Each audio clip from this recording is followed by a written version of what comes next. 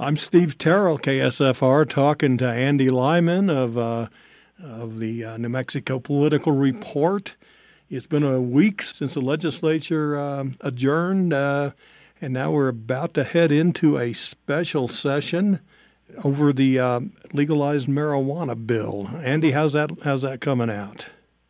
Well, I haven't read it in depth, but there's a discussion draft that I saw floating around on Twitter for Senator Cliff Purtle. He's a Republican from Roswell, so I haven't seen anything from Democrats, but I would expect that we'd probably have just one Republican, one Democratic bill. And, you know, you and I have watched these special sessions. They can go a lot of different ways, but I expect them to sort of go into this with everybody sort of knowing what they're doing. It's a little bit more focused, right? There's not a whole lot of other stuff.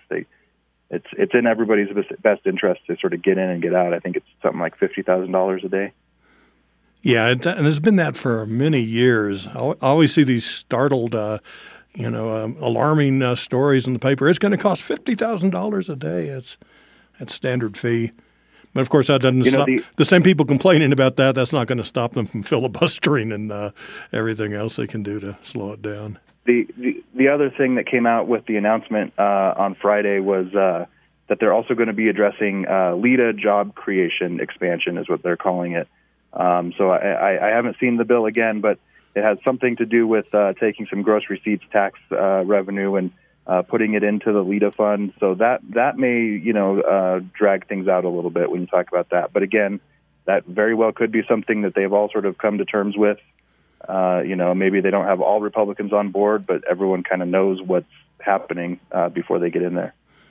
And I've seen Think New Mexico and some others advocate taking up the payday loan bill during the special session. Is any chance that's going to happen? Probably not. Again, this is where special sessions get a little they're sort of like 30-day sessions, right? I think the governor sort of sets parameters for what to be considered, and then people can still. I'm sure there's going to be some Hail Mary attempts to get that type of bill in there, but the governor and leadership on both the Senate and the House have to agree that that's something that is, quote, germane to the session.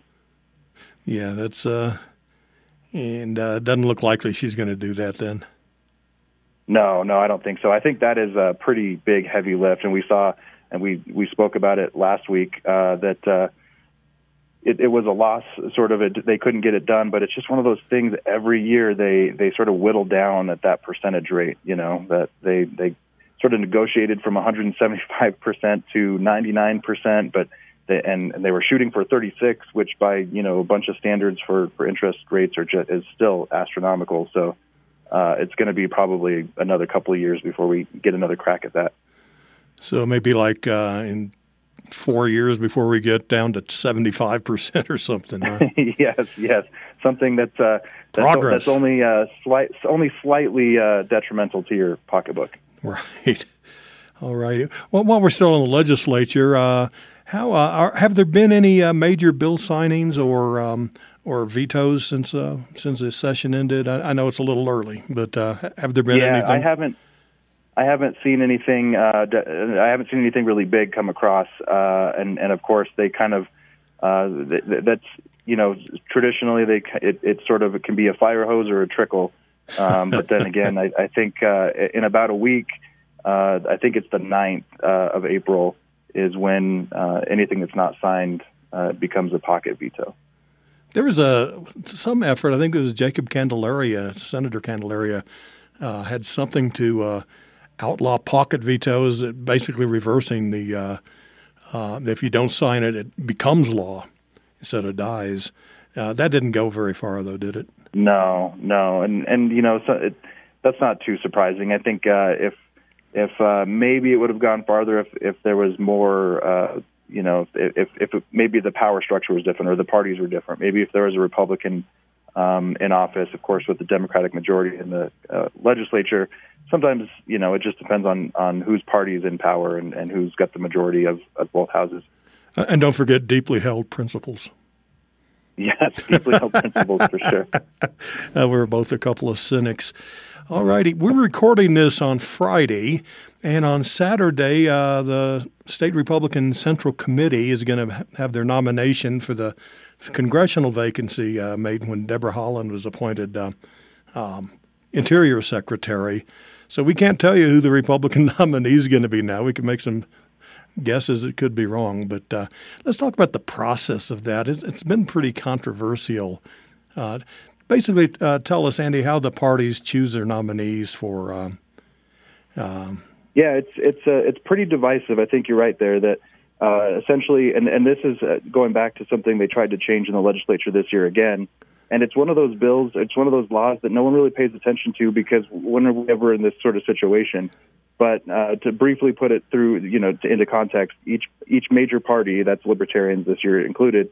They pick their nominee instead of having a primary election. So there was a push to change the law to that, and the both sides. There's the side of advocating for the political parties to do it. They're saying, look, we have elected our officers and our members, and so we're going to pick our best person there.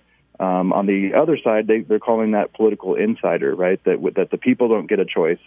And there's, the other argument that I've heard against doing a regular primary is that it favors folks who either already have a lot of money or are able to raise a lot of money and sort of, push past that. And there's a couple of candidates who are on both sides they're sort of independently wealthy and can loan themselves money, their campaign money, or they already have money from a previous election. So, I mean, I guess you got to kind of pick your side on that. Which you prefer? Do you want the public to pick them, or do you want the party to pick them?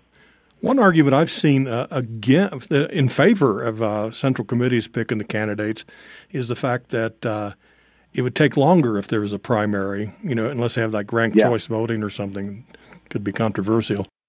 If it may mean Albuquerque and that District 1 would be without a representation in the House of Representatives. So and that's where that argument about good fundraisers or people that already have money come in is that it takes longer, and it favors somebody who's already has money to. It's a short period of time, right? You have to get it done quickly because we need somebody in there, and so it favors whether they're a good candidate or not. Maybe they just already have money to start shooting out flyers and email blasts. So that's part of that argument I've heard as well. Now, and according to my count, there were like 8 Republican candidates who wanted the nomination and about 10 Democrats. Is that correct? I think that's right. And I haven't seen anything. I've seen one notification from the Libertarian Party that somebody showed interest, and there might be, I maybe saw a second one, but I'm not really sure. And I'm not sure when the Libertarian Party is having their nomination process either. And you know more about the Libertarian Party than most people because you covered their convention. I remember, I think it was 4 years ago. It was 2016. It was for the 2016 presidential election. Gary Johnson was in Orlando and successfully got the Libertarian Party nomination. And some of his opponents, if I remember correctly, made the Q shaman seem like a conservative in their fashion. Yes, that was that was a classic convention where Gary Johnson got booed for saying that he would have voted for the Civil Rights Act in the 1960s, as well as he also got booed for saying that people should show proficiency for driving before they get a driver's license. We'll all await the results from the Central Committee on that one. So, Andy, good talking to you as always. I know you're on vacation this week, so double thanks for participating in this discussion. Oh, it's always a pleasure. All righty. We'll talk to you next week.